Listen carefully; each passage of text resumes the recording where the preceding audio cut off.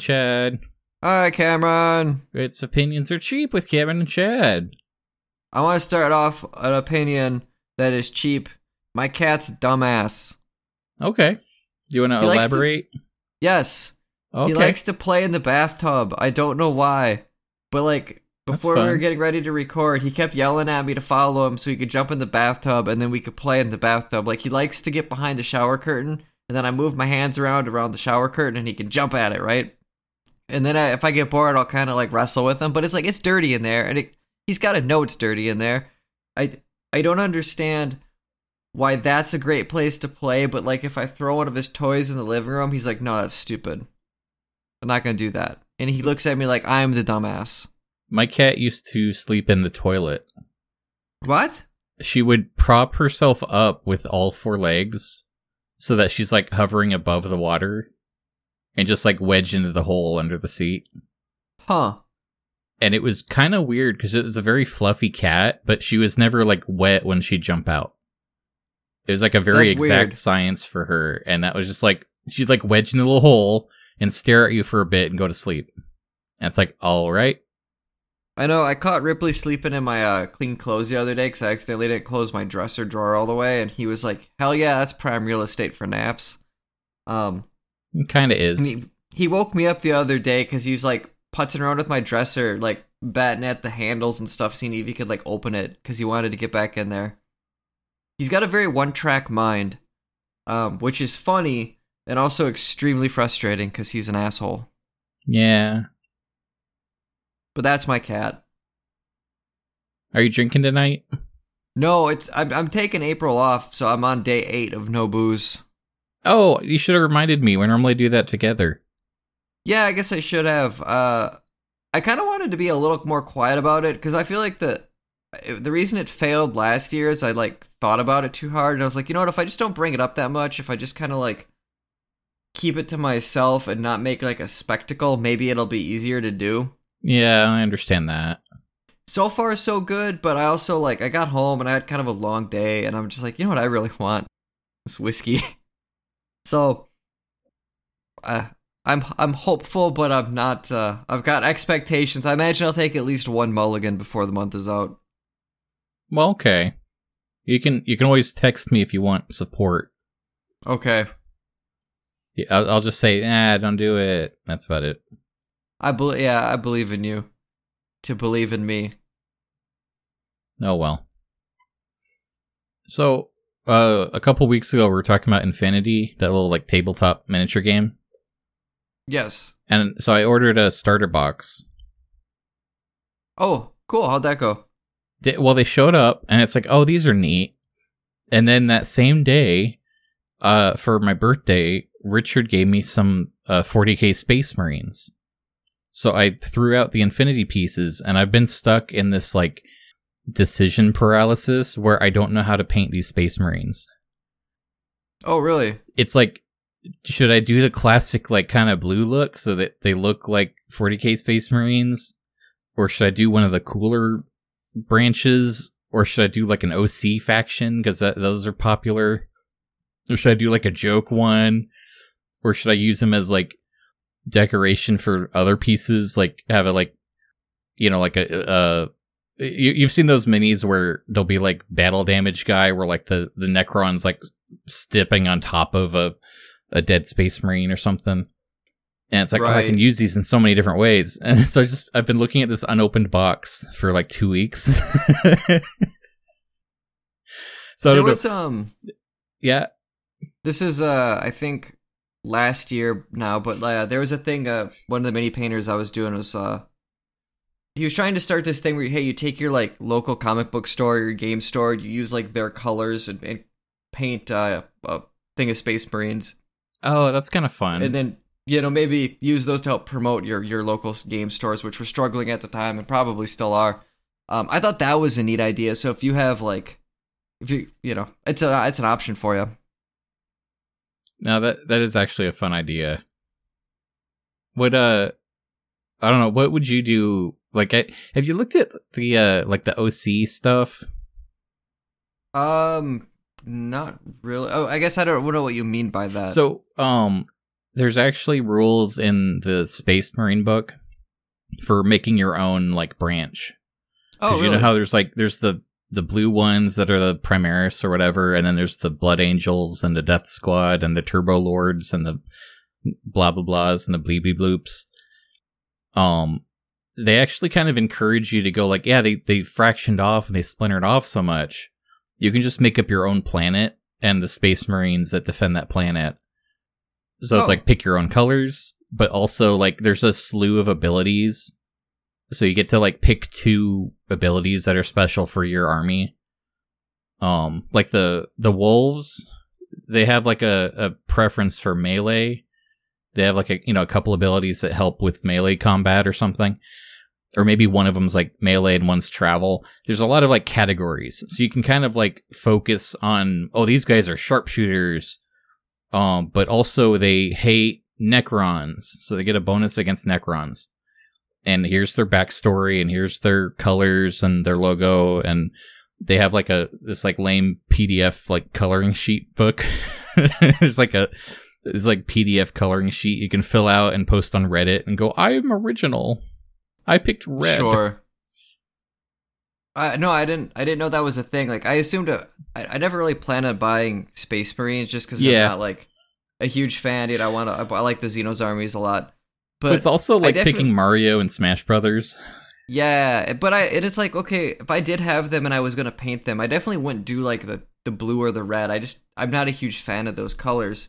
I don't know what I would do. I'd probably lean really heavily on either white or black, and then try to do a cool like offset, like purple and white with like a lot of white could look really regal and neat. But white's a bitch to work with, because it can get so transparent. Yeah, that's kind of my hang up actually. Because the one I was thinking about was do you remember the Ice Planet Lego sets? Yeah, gosh, that's a deep cut. Cause I want to have like, because they have those like chainsaw swords, right? So I want to paint their like chain swords to be like orange transparent plastic. And like their visors would be the like bright orange. And they'd live on an ice planet and have like, cold resistance powers or something. Honestly, that's a really, really fucking fun idea. What's fun is like there's a weird fan base for these orange transparent chainsaws.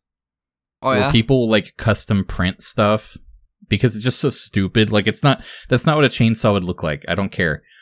It's so silly that people kind of adore it. And so there's like an amazing amount of like fan art that just makes these like Ice Raiders. This is like back when Lego had like limited color choices.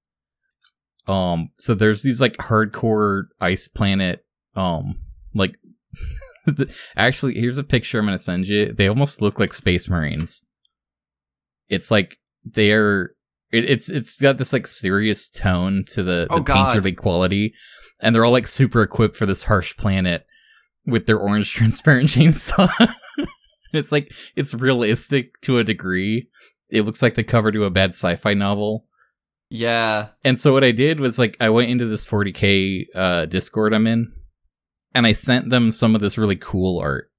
Mm-hmm. And I said, hey, I'm thinking about this color scheme for some Space Marines. What do you guys think? And about 5 people said, oh, that's pretty cool. That would work. And then, like, the last person said, that kind of looks like a Lego set, I remember. I was like, yeah. And I started putting Lego sets, and then everybody got mad at me. I was like, oh, you got me. Ooh. Because they all just liked the concept. But it's like, oh, it kind of works. But it also would mean a lot of white. Yeah. I mean, I'm not looking at painting a full army of these guys either. I like sometimes they'll do like special, like, anniversary models or like a convention exclusive Space Marine. So it's like, oh, I wouldn't mind getting a couple of these and like pretending that I have a whole army about them. Well, could you spray prime them either like light gray or white and then just kind of go from there? You can. There's a way to address the white. There's a problem with white primer is that it tends to not always work as well. Sure. Like you tend to either lose detail or it just isn't as good. But there's a technique to using gray primer. and you kind of instead of adding shading, it's like you focus on only adding highlights, and it's like you bring it up. But you also have to like factor in how that'll look with the other colors too, because I'm used to working with black primer. Yeah, me too. And I just kind of like how the black primer turns out. But I've seen some comparisons where people like, here's my white primer version with the same painting techniques, and it's like the colors are different. And it's like, oh, you know, if I could get the white primer to work, it might actually complement the poppy style I'm going for with the neon weaponry. Yeah. I saw a really cool tutorial of Dana Howell was painting some Tyranids in the color scheme of like Bowser from Mario's whatever that new thing was, the Bowser's Fury or whatever. Oh, okay. Kind of that like molten effect. Yeah, and that looked really fucking nice. I can picture did a great that. job. And so those might look cool on those chainsaw swords too. Yes. It's like so I guess I'd keep that idea in your pocket if I like the idea a lot of mimicking these Lego guys though. It's just a matter of how do you deal with the fact that you have to base a lot of white and then go over it with blue. It's funny because I think there's like cheats with like yellow, because yellow's a bitch too, but if you like put a coat of pink on underneath, I think yellow sticks to pink really well for some reason. The other thing with the Ice Planet is a lot of the sets had vehicles. That's true. Especially with big white wheels. And it's like, it would be kind of cool to have one of these tanks. Or there's actually, they just came out with a new Space Marine vehicle where it's like a beach quad where it's on 4 wheels. Or you know what it's really like is the Warthog from Halo. Oh, yeah. And it's like, oh, if I paint those wheels white and set up the base so it looks like it's digging through snow, it would look just like a Lego set. That would be cool. And it's like, this is kind of a fun idea. I might actually experiment on the gift Richard gave me, and if they turn out good, I might get like a little vehicle to accompany it. And it'd be a good piece on the shelf. I like the idea. I mean, there's something fun about like taking like these grimdark shit and then like, oh, I'm gonna paint them like the Lego guys I liked when I was a kid, right? Like that contrast of two very different things. But also, I mean, honestly, they would look super lore appropriate. In an ironic way. I think the only honestly like like the question is, if I had a guy without a helmet, I'd be so tempted to paint his skin yellow. And like a little smiley face, like the default Lego smiley face on over his lips. That would be pretty fun. I know people will buy like these Warhammer figures and do like really funny, goofy stuff, and it's like they're so fucking expensive. I just cannot justify that. But like this knockoff set that you have, I can't remember what they're called. Infinity? Yeah, like those are cheaper, right? Or at least you got like a pretty big set of them for probably not as much money. Yeah, I'd say they're cheaper. So I mean, it's a little easier when like you're not paying $30 or $40 for 5 guys. I mean, you can also like 3D print your own stuff. There's a lot of like not just recasts, but also just like original pieces that sometimes turn out better than the stuff they sell in the store. Sure. So it's like, I don't know if it depends on what you want out of the hobby. I kind of plan on actually playing with my guys when I can, so I'm trying to make sure it's all, as table legal as it would have to be. If I was only interested in painting, I might look into this recast stuff a little more. That makes sense. I don't know. I think it'd be fun to. Oh yeah, it'd be fun to play. Yeah, it would. I still haven't done my other half of my Necron set. It's one of those like I'm just gonna wait until the mood strikes, I guess, to want to paint again. But it might be another month or two. There's a Warcraft or Warhammer podcast I listen to, and they stress a lot like, when you are excited about your army and you start working on them, as soon as you feel the burnout on working on them, it's not worth it to push through. Like, wait until you enjoy it, because sometimes you just need a break. And if you're enjoying it, they just come out better too. Yeah, I would agree with that. Yeah, I kind of took a break too, but the mood's striking, and then Richard gives me a brand new set, and it's like, oh, okay, I gotta get creative, because this is like the 1 year anniversary when I did those Tyranids that look like butterflies. Those were great. That was a project to get the effect down. And it's like, okay, I think I could do a little project. Yeah, I know, like, once I finish this Necron set, I've, like, committed to being, like, I'm gonna buy some new paints, I'm gonna buy some new brushes, and I'm gonna go to acrylics, and I'm gonna, like, maybe get some proper spray primer instead of that kind of glossy black stuff I stole from work, borrowed from work. And, you know, do it right, but it's, like, it's the urge to do it is also fairly infrequent. It's, like, I'll do a couple models, like, a set to every couple months, and that's all I need, though, and I'm fairly content with that, but it also means, like, you know, is the startup cost going to be worth it? And I don't like that I always associate these things with money, but oh no, you should. It you know, money keeps SpongeBob's pants square. Yeah, I like the Tech Marines where they have these like extra gadgets and stuff off their back. Oh, that's cool. That kind of has a Lego vibe to me, where like there's always these stupid random accessories on the back to make them look cooler, but it's like they don't seem to serve a purpose either. Yeah. And it's like, wait, I could make this work. I think I might. I love how he's got like a robot head on his back, presumably to control the robot arm that only has 3 fingers and cannot, like, I don't know what you would do with that. So the Tech Marines are actually like the maintenance crew, but they're like armed for being on the front lines maintenance. Okay. The Odd Boys is the orc equivalent. Yes. I think the one difference is that the Odd Boys are like less confusing when you look at them. with the Tech Marine, it's like, what's your job again? And with the Odd Boys, it's like, oh, he's got a wrench and he's strong. That's good. Well, it's funny with the Odd Boys because like he's got a wrench, but it looks like it also has like a rocket on the end of it because it's a battle wrench, you know, because they're orcs and everything must be a weapon. But I love that about the orcs. They're very whimsical. In they a weird, certainly can be, frat boy way. They're fun. I like. How'd the rest of the song go? I don't know. What song are you singing? I like crackers and snacks. Crackers and snacks. Crackers and snacks. Oh, wait, you don't like Tim and Eric. Never mind.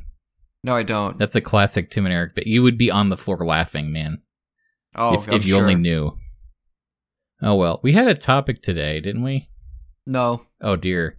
I don't think we did. I sat down with something I wanted to talk about. I just wanted to share my miniatures update. I'm glad you did. Well, and I wanted to bitch about my cat, and that took 20 minutes, so... How about sci-fi? You like sci-fi, right? Yeah, I could talk about the sci-fi book I've been reading. Oh, okay, do that. What the hell is that guy's name? I think it's Neil Stephenson. Familiar with him? No. So he wrote Snow Crash, which is his, like, big... I think the one people most know him for. Is that the one with the train? No, that's Snowpiercer. Right. Snow Crash is like a parody of apparently cyberpunk and like...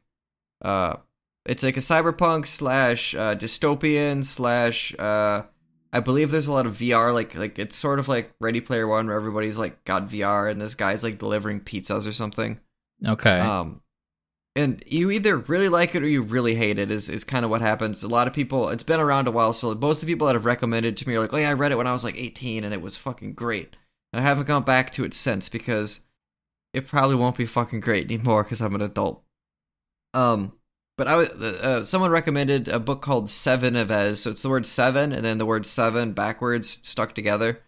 And it's definitely like a hard sci-fi book where the premise is the moon kind of explodes for no reason and people got a deal. And then they find out that, oh, well, the moon exploding, like the chunks they keep crashing into each other, becoming smaller chunks, and then their Earth's gravity is making them lower and lower, and eventually, like, the moon's gonna crash into the planet and destroy the planet.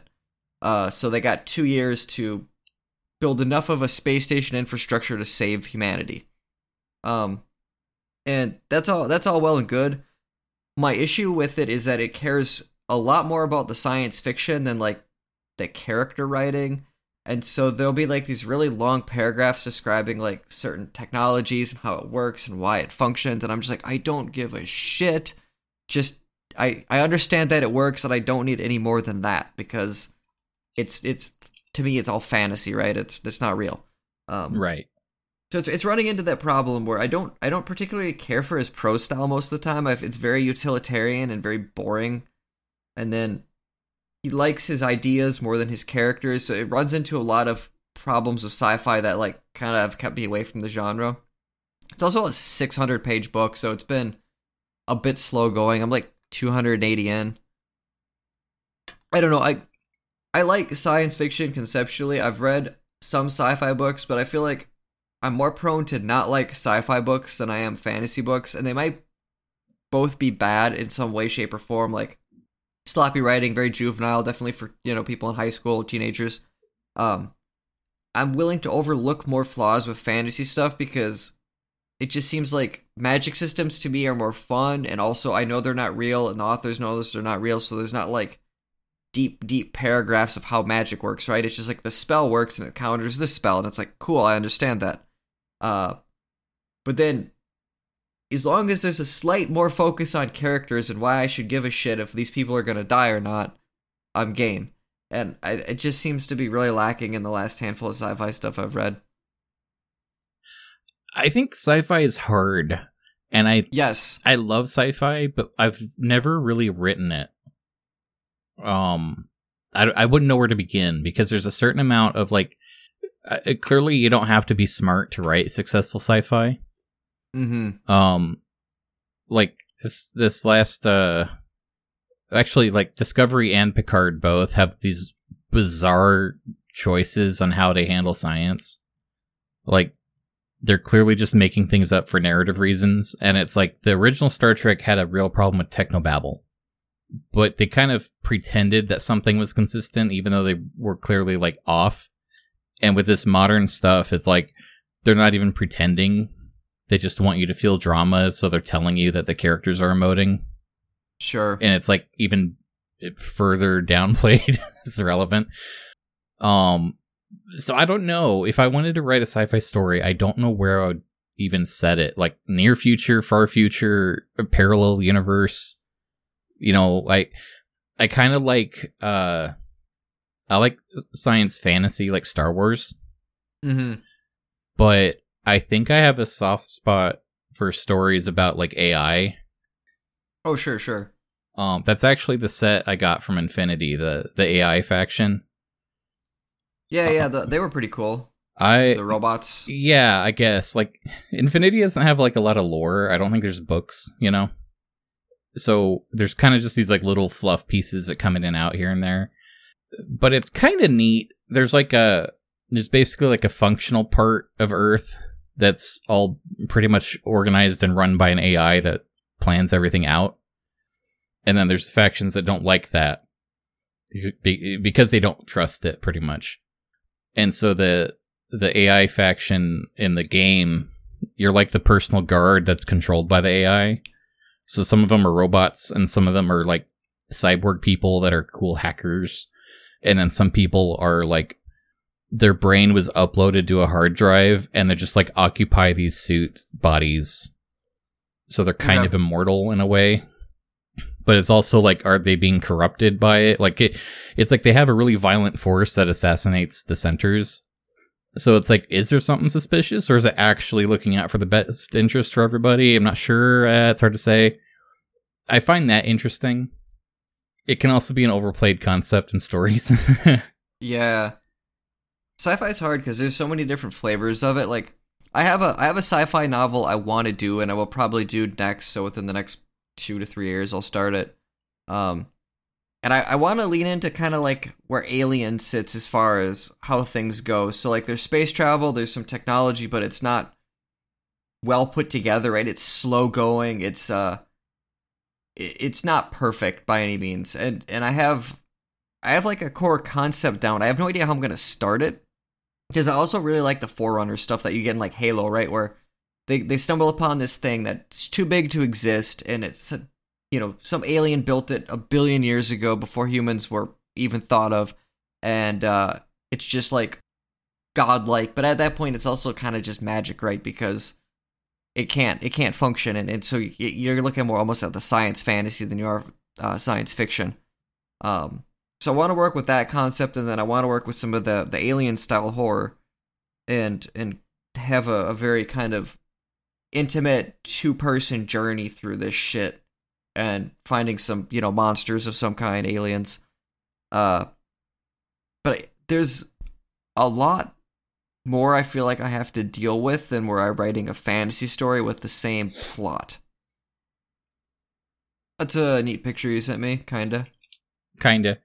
I like to play the AI on Space Station 13. And it's kind of like HAL 9000 rules, where you have access to cameras and things, but you're also kind of limited in what you can and can't do, but you have an amazing kind of reach that no one else in the crew does.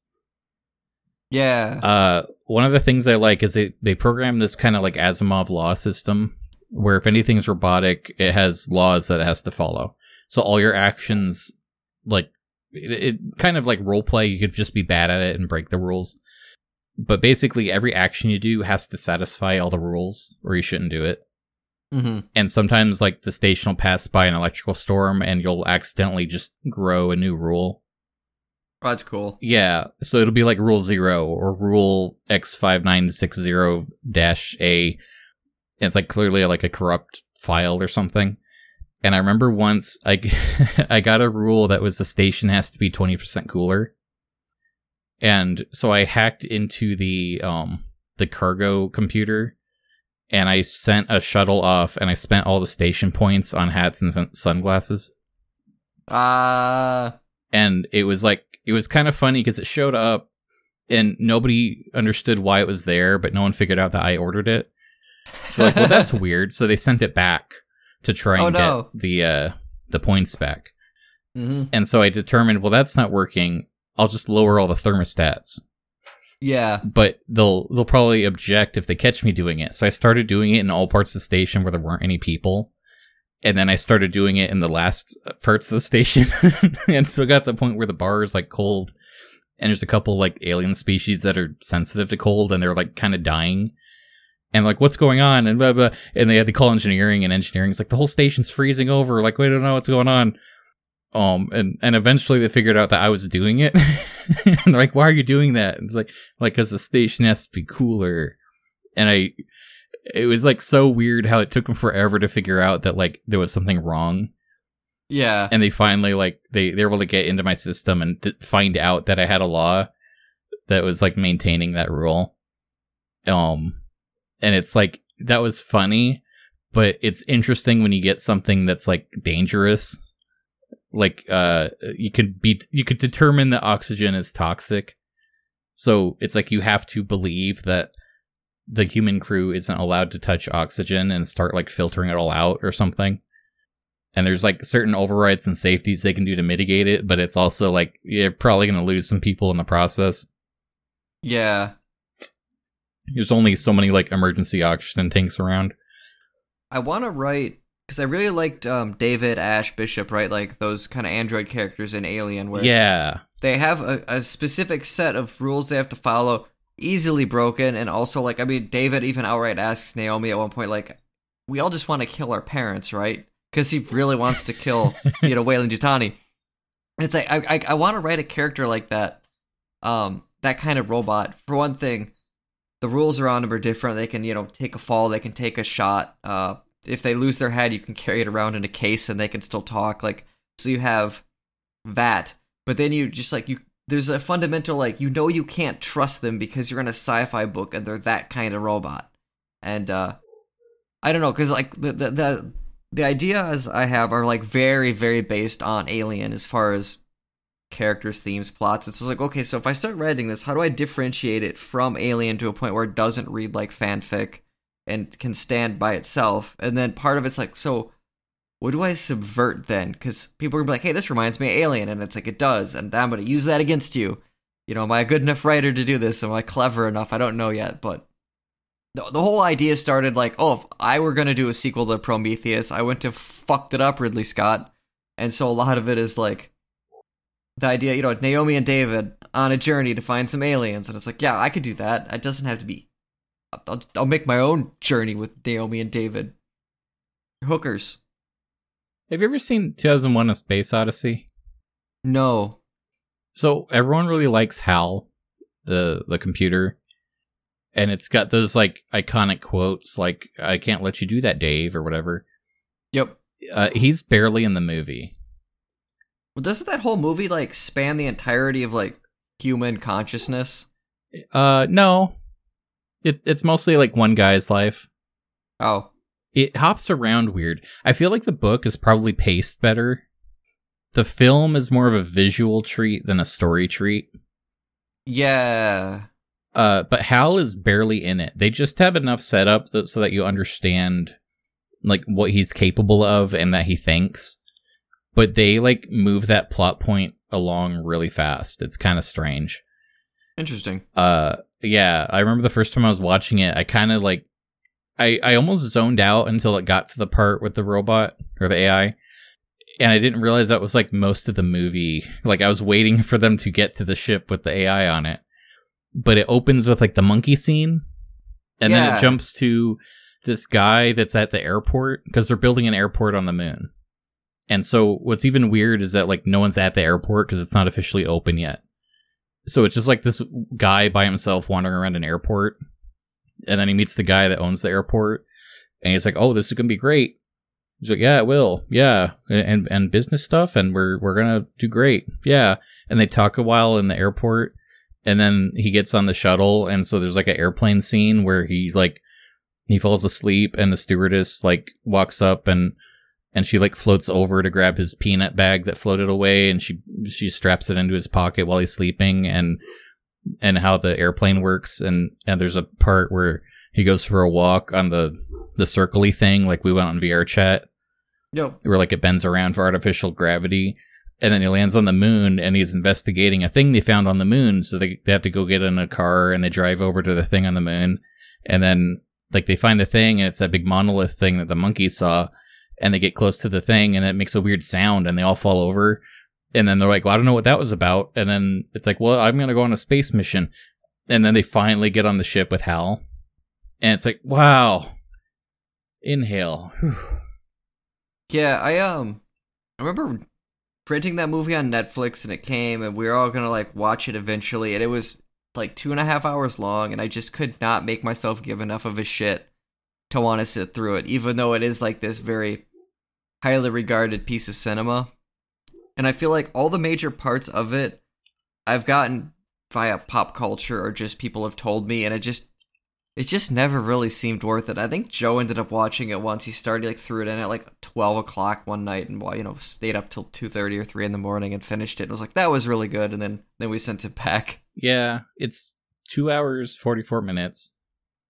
I remember, yeah. So like that was my first viewing.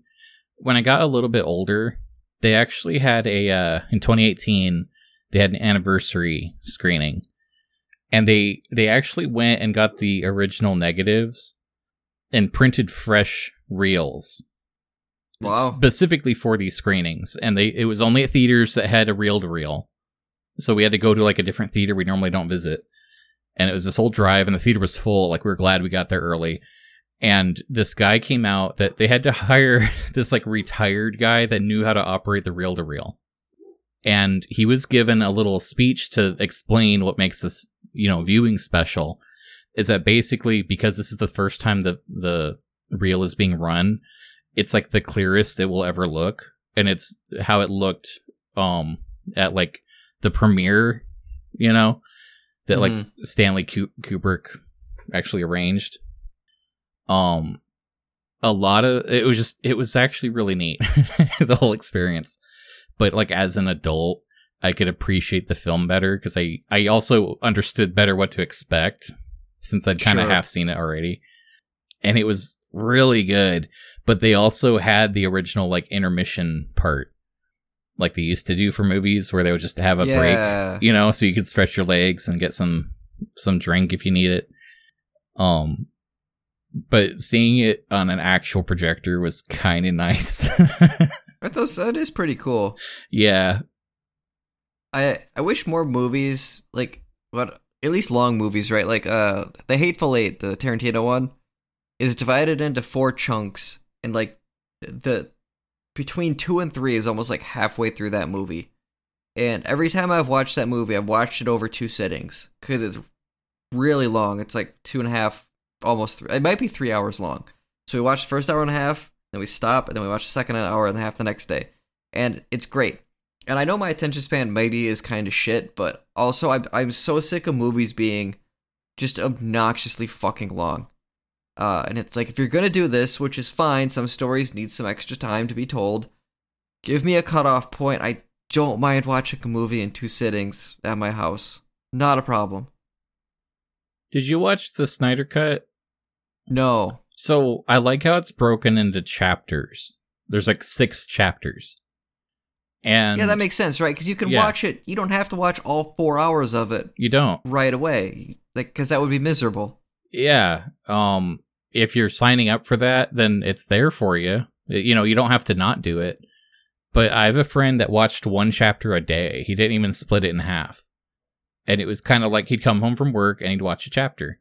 And it's like, oh, yeah, that's kind of neat. I'm going to do something else, though. And it's just like, it worked out better. And he's like, oh, yeah, I really enjoyed it. And to him, it was basically like a Netflix miniseries. Yeah.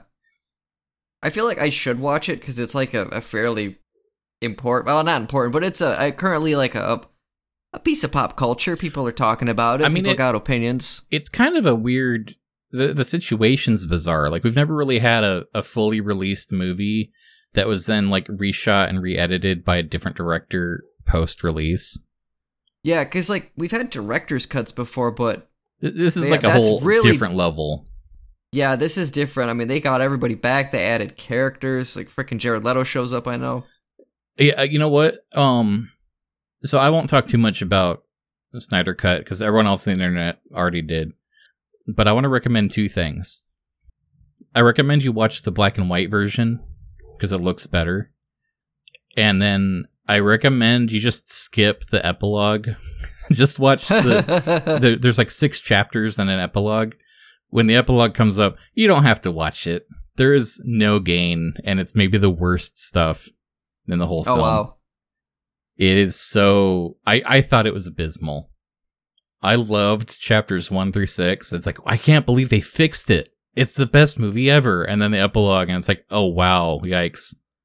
So I know Jean-Luc and Alex watched it and predictably hated it because it's, well, a Snyder movie, I think, is a big reason. That's fair, too.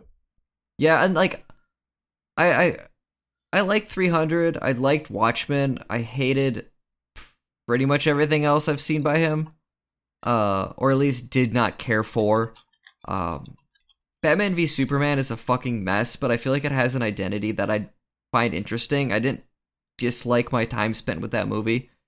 I definitely did not like the Justice League movie that Joss Whedon worked on. There's a certain level I've been told that this is like not entirely fixed, it's just bigger. Like a lot of the scenes that you're like, that was a Joss Whedon scene, are still in this version of the movie. There's just more shit around them.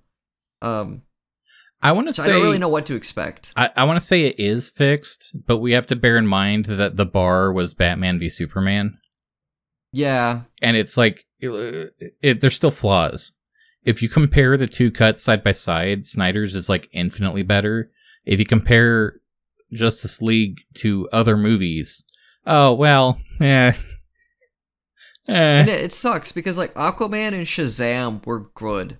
And then the first Wonder Woman was very good. So like there's good movies in the DC universe now, and so I'm just like, God, I don't know if I want to subject myself to this. But at the same time, I'm kind of curious. I don't have HBO anymore, so I don't know where I'd like watch the stupid thing. I mean, I'm also not going to pressure you to. It's not like it's so groundbreaking you have to see it. Right. But just look at the black and white trailer. I really love what they did with it. Because it's like, it's got this pretentious artsiness to it that, like, in a way, I think it helps. I feel like it probably covers up some of the bad CGI. That too. The CGI is awful. It's funny, like, Mad Max did a black and white version, right? And I never saw that, but I've been told it's like, it's gorgeous. But it's like, I don't know, man. I'm kind of like, I don't entirely see the point other than for the director to be like, look how deep and moody I am. I mean, I think it depends on what your understanding and appreciation of film is. Sure. Because it's not just moodiness. I think there's a very powerful feeling that you can evoke with stark contrast and monotone colors. And like there's a reason that everything's kind of color graded anyways. Like if you watch a horror movie, it always has like a green tint to everything. Yeah. And because there's psychological effects to it. And there's that lazy approach of, well, it's a horror movie, color it green. But if someone knows what they're doing and they're intentionally being artistic for a reason, it can come across pretty nicely. Yeah. Mad Max Chrome Edition and Snyder Cut Black and White, I really do love the improvement that the black and white grading brings to it. I don't think it's a magic formula that solves everything. And if this becomes a fad where they just release black and white movies because, like, that's not going to make movies good. Right. This trailer does look good. I mean, they're doing it right. It's striking. Granted, playing the Alleluia song over anything is going to elevate it. And there's also, like, I'm kind of tired of the ramping. Like, this movie is almost entirely slow motion. Oh, really? But when it's in this, like, black and white thing, it gives you an opportunity to appreciate the contrast. Like, the visuals pop that much more, and you get to absorb it since it's in slow motion. Sure. And I feel like you don't actually have to absorb it when it's in color. And it's just like, yeah, it's cool, I get it. I hate the design of the villain, Steppenwolf. Yeah, they redesigned him for this cut, and it's like neither version looks good. Yeah. I don't know how much of that is like source material you're kind of stuck with or what, but I don't think so. Let me look up what Steppenwolf looked like. He's also just got such a weird name.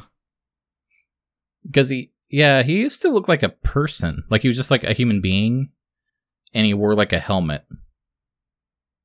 And it's like, this version, I feel like they lean too much into like, well, he has to be alien and weird. He has to look like he's never been to Earth before.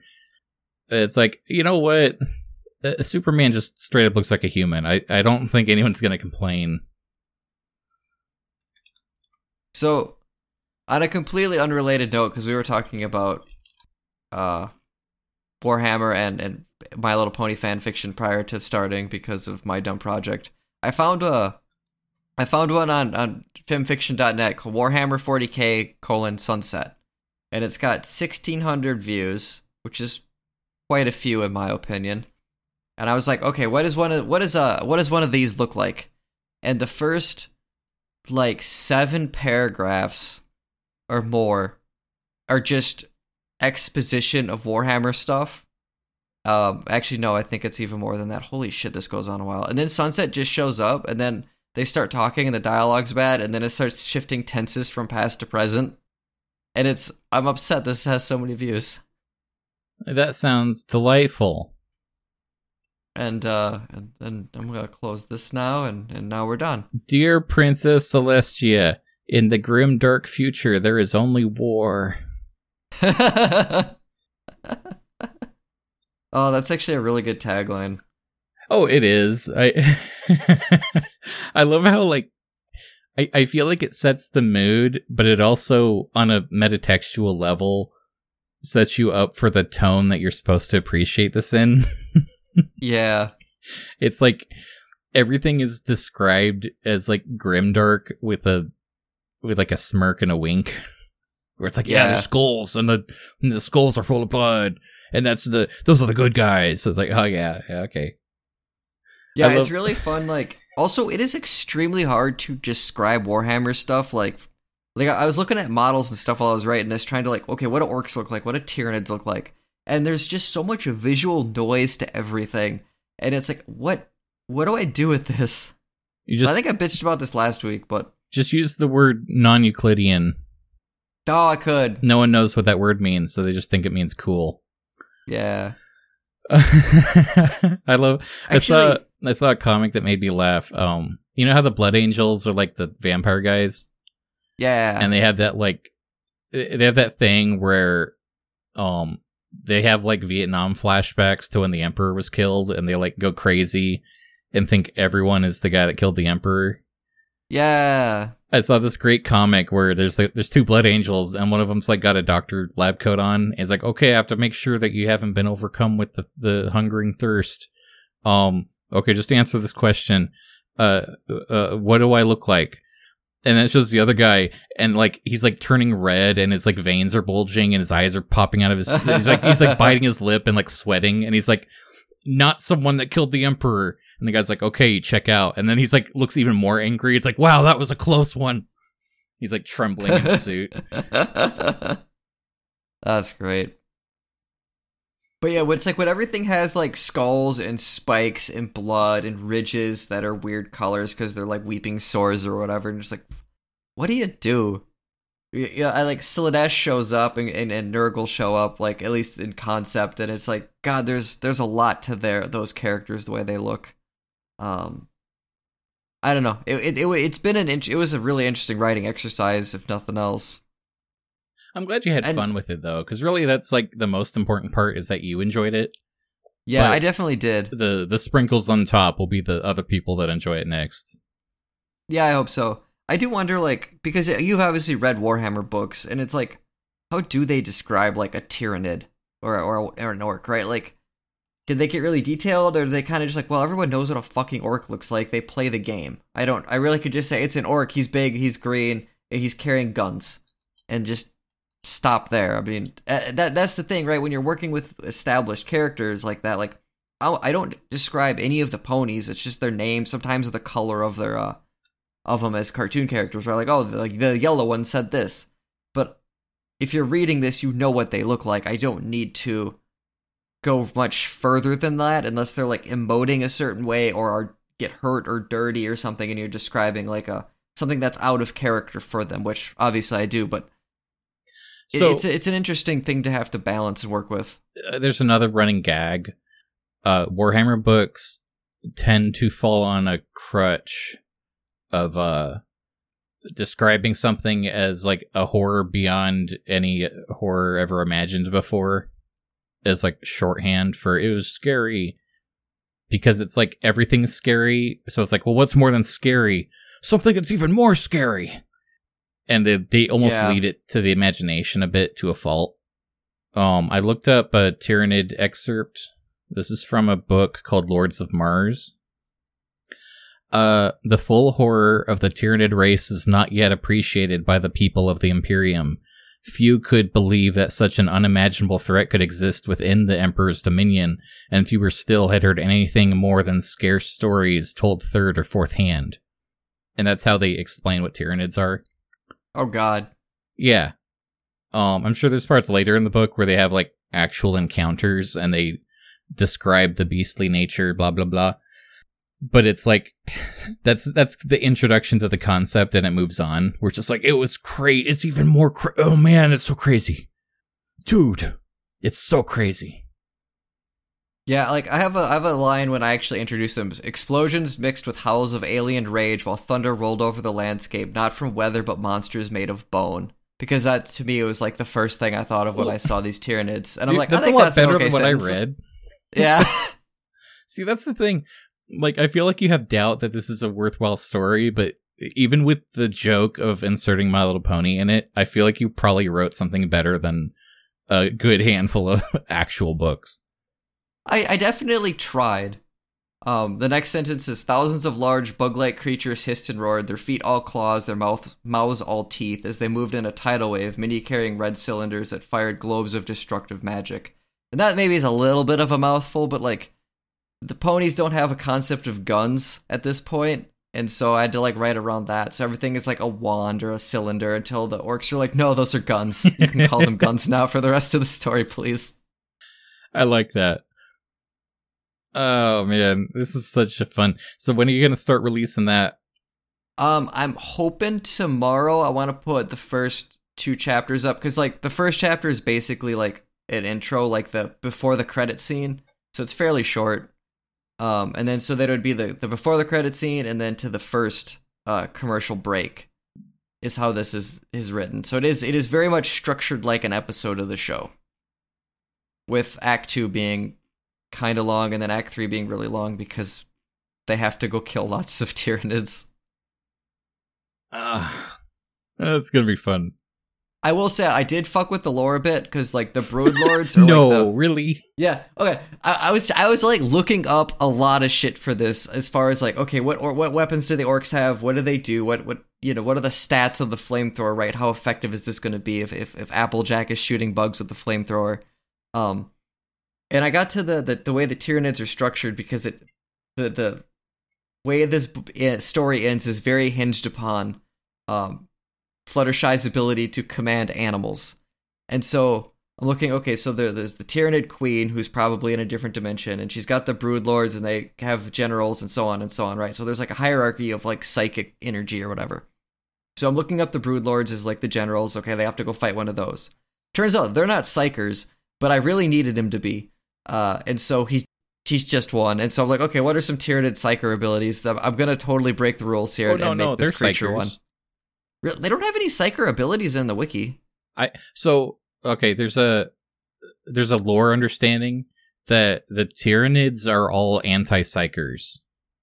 Oh, interesting. Now I think there's like gameplay balance things, so there's kind of like psyker specialized units, but lore-wise, like how they invade a planet is literally they basically like if the void is the internet, it's kind of like a DDoS on the planet where it no longer pings because it's completely cut off. Like there's no psychic energy coming out of the planet anymore because the Tyranids are negating it. So they cannot call for help and nobody can warp out. Oh, interesting. Like that's how the Tyranids invade pretty much when the like big force shows up. Yeah, I was looking at like fan art and stuff to try to get it. These concepts are so stupid too. Like I like how you feel partially guilty for bending some of the lore, and it's like, you have more reverence than Games Workshop does. Yeah, I look at some of these sentences and I'm just like, God, this is like it's a bit much. But then it's like, yeah, but so is Warhammer. What are you gonna do, right? Well, that's fun, though. I'm glad people get to finally read it. I actually really like how this ends with... It's so fucking stupid, but it also, like... So many of the episodes of the shows, especially the two-parters, like, they rush the ending. Like, there's this big build-up, and then it's like... Snap your fingers, and it's kind of over because of some slight ass pull. Comic books are really guilty of that, and I definitely do it here, and I tried to seed it a little better, but I didn't. Like it's got the flaw of all the other pony stuff. I love how you've sent me some excerpts, and I love that when I read it, I hear all the ponies' voices in my head. Like it's not just a cutesy character making a funny observation. It's like, oh no, I can hear Twilight's frustration here. Like I can imagine the tone that she's taking when she's trying to explain this concept to an orc or something. And it's like, okay, nah, this is gonna be fun. I really hope people like it. I will say Applejack and Rainbow Dash were the hardest two to write. They almost hinge entirely on accent. They do, and then like I feel like they have like a slightly more normal way of talking, and I did want to like crutch on Applejack's use of like sugar cube.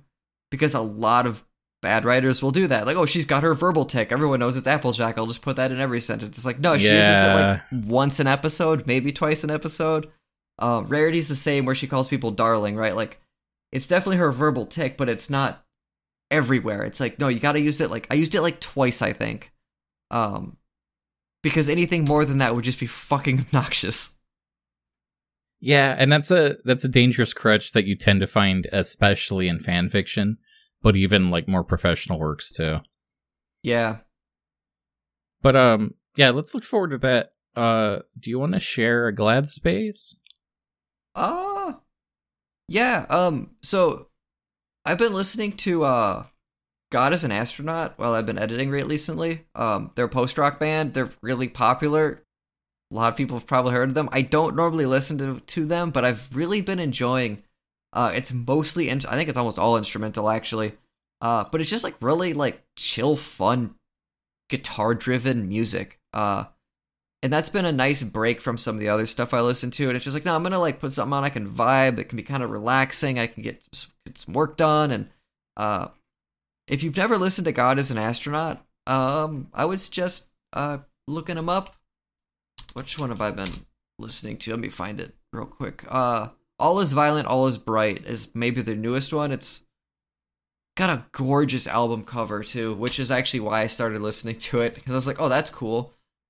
Very pretty. I'll send you that just so you can enjoy it. Yeah, that is pretty. I want to hear it though. There we go. I feel like there's a somberness to the music too. Like it's got a very good atmospheric quality while being like, it's not just like uplifting. It spans a lot of different emotions, but it's instrumentally done. I'm sure there's a lot of really interesting like key changes and shifts in song structure, speed, things like that. I haven't really been paying that much attention to it since I've been putting it on to work, but it's good. It is good. And the band is... God Is an Astronaut. Oh, I thought that was the album. So the album is All Is Violent, All Is Bright? Yep. That's why it says full album next to it. Okay. Yeah, I'd recommend God Is an Astronaut. I'm skimming through this a bit, and it's like, yeah, I could definitely just leave this on. I have to organize my music playlists. I have, like, there's songs I like to sing along to, and then there's songs I want to have on in the background while I work. Mm-hmm. And YouTube can't tell the difference. Yeah, I definitely know that feeling. Oh. I want to... What about you, Cameron? So there's not, like, a lot of movies coming out, right? Mm-hmm. It's been kind of a slow year now. I want to recommend a classic from 1993. This could very well have been a movie I've recommended in the past, but lately I've been in the mood for it, and it's like, you know what? I think folks might appreciate this. Have you ever seen the movie Freaked? Oh God, that's familiar. I don't think I've seen it. It's a little weird. It's like, it reminds me of like art from Mad Magazine. I kind of... Oh, okay. 1993. But it's a comedy in a way that they don't do comedies anymore. You know, we were watching Airplane the other day, kind of thinking the same thing. And it's like, man, they don't really make movies like this anymore. Yeah, there's kind of like a genre of joke telling where it's like, I don't know the last comedy I saw. It might be Ghostbusters. But even that wasn't really paced like a good comedy. It was more like they're telling a story and then they'll have jokes kind of forced in. Yeah. Whereas this is like, the jokes are so frequent. Well, it's like with like Caddyshack, right? Where it's like they filmed people making jokes and went, shit, we gotta cut this into a movie. Yeah, I missed that. Yeah, there's a lot of really stupid jokes where it's like, I can't believe that they went there, not because it's crazy, but because it's like, that is so dumb that you kind of laugh at just the silly nature of it, I guess. Yeah. It's about a guy that gets like some like chemical dumped on him and it turns them into like a weird, like half goblin monster. And so he gets trapped in a freak show in a weird circus. And he teams up with the other freaks to like earn their freedom and escape or something. Like the plot almost doesn't matter half as much because like their plan to escape is like they all dress up like the milkman and just leave. Nice. And there's this debate over whether or not, like, okay, 7 milkmen you can kind of excuse, but 8 is too many. Someone's going to have to stay behind. They're like, no, I'm going to. And then they leave dressed like milkmen. And the bad guy is looking out his front window while they're arguing at each other about there's too many milkmen. He's like, oh, the milkmen are fighting again. The territory's getting fierce. And it's like, it's so, like, none of this should work. It's that kind of tone. Yeah. But you can actually find the whole movie on YouTube because no one gives two shits about it, so the rights are like up in the air. But if you miss comedies, if you've never seen it before, it's worth watching. I recommend Freaked. Cool. There's a thread on Reset Era, I just remembered this, where everybody was pretending it was like 2004 internet and people were posting with signatures and stuff again. And so I logged into my Photobucket account and found one of my old Elfen Lied ones, and I just sent that to you because It's like it's so That style it's so takes 2000. me back. Yeah, right? There was no high-res images. It's like, yeah, it's basically like that logo is too complex for that resolution of JPEG. Yeah. There's like multiple layers and effects just going on. Where it's just like, here's a screen from the anime, but then cool stuff on it. Yep. That way you know it's cool. Texture brush background. And then like anime blood splatters that are really poorly cut out, so they're super pixelated and jagged. Oh man. The funny thing about Photoshop though, because I learned how to use Photoshop making signatures for Nintendo forums, and now I use Photoshop at work, and I'm comfortable with the program because I used it a long time ago to make signatures for Nintendo forums. Oh yeah, and it's crazy that like that became funny. a skill. Yeah. No, I've done that at work too, where like somebody will need paperwork like amended, or they'll take a photograph of something and it's like, oh wait, we can't have barcodes on the box because we're going to send this photograph to somebody, but they can't have the barcodes. Who can remove the barcodes? And it's like, literally anyone, but I'll take the case. Yeah. And I'll like spend too much time on it because I'm trying to kill time anyway. So I'll like get the shading right so that no one will realize. They'll just think that a white blank piece of paper was taped to the side. It's not suspicious at all. It's funny too, stuff like that, because you can just use like content fill aware now. Like even Photoshop Elements has a decent one of those, and it's like, you know, before, God, that would be a clone stamp tool. You're gonna be there for a while getting it perfect, and now it's just like make a square, content fill, boom, done. Yeah, I have that like pre-built on my basic phone app. Like the camera default does that. Yeah, it's kind of funny that like someone's taking the time to upload this from their iPhone to their personal email to send that to the work email to send it to me. And like, can you fix it? I'm like, yes. Yeah, I've definitely had to do stuff like that at work too, where it's like, I took this picture, but there's a thing in the way. Can you remove it? Yeah. I love those threads where like somebody will make a Photoshop request, then people just like troll the response. Oh, those are great. So it's like they're there with their girlfriend, but it's like, hey, this annoying person's in the way of the photo. Can you fix it? And they'll like take one of the background people and like superimpose it over the girlfriend. No, there you go. Yeah. That's not what I wanted at all. It's tricked me. This is I think a year or two ago now, but we were looking at where I work putting up new signage on the outside of the building, and we had a couple places in mind, and they were like, okay, well, we don't know which is the best place. So I got in a car and I drove by the building on the interstate with a camera and like, you know, filmed the company as we drove by. And then I went and I photoshopped our logo on it from those angles to see like how well you could see it from the road. And like sent that to the owners of the company. That was like how we made our decision on where to put the new signage. I didn't spend a lot of time on it, right? It wasn't difficult. I just kind of threw some text on there with the logo colors. And I sent it and deleted it. And he's like, hey, can you do this again, but make it like this? It's like, shit. And I gotta like go find that fucking picture again and start all over because I didn't save anything because I didn't actually care. But it was a funny like project that I ended up working on. That is fun.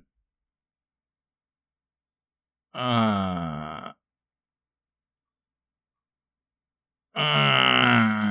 don't know. Is that a good show? I think so. Do we want to wrap up and go? I guess we kind of did wrap up. Do you want to go? Yeah. Where are we going? I don't know. I'm going to leave though. Bye, everybody.